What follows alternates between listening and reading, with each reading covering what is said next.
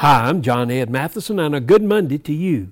Knowing the value of things is an exercise that we need to develop every day. Sometimes we put big values on unimportant things and small values on very important things. A British couple recently bought a statue for their garden. The statue turned out to be a long-lost masterpiece that is valued today at $10.5 million. It was the Madalena Giacinti, the recumbent Magdalene, that was created by Antonio Canova in 1822. After it was sold at an estate sale a century ago, nobody had seen it.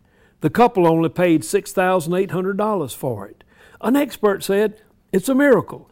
This work has been searched for by scholars for decades." Look around you today. Spend your time and energy on money and things that are really important.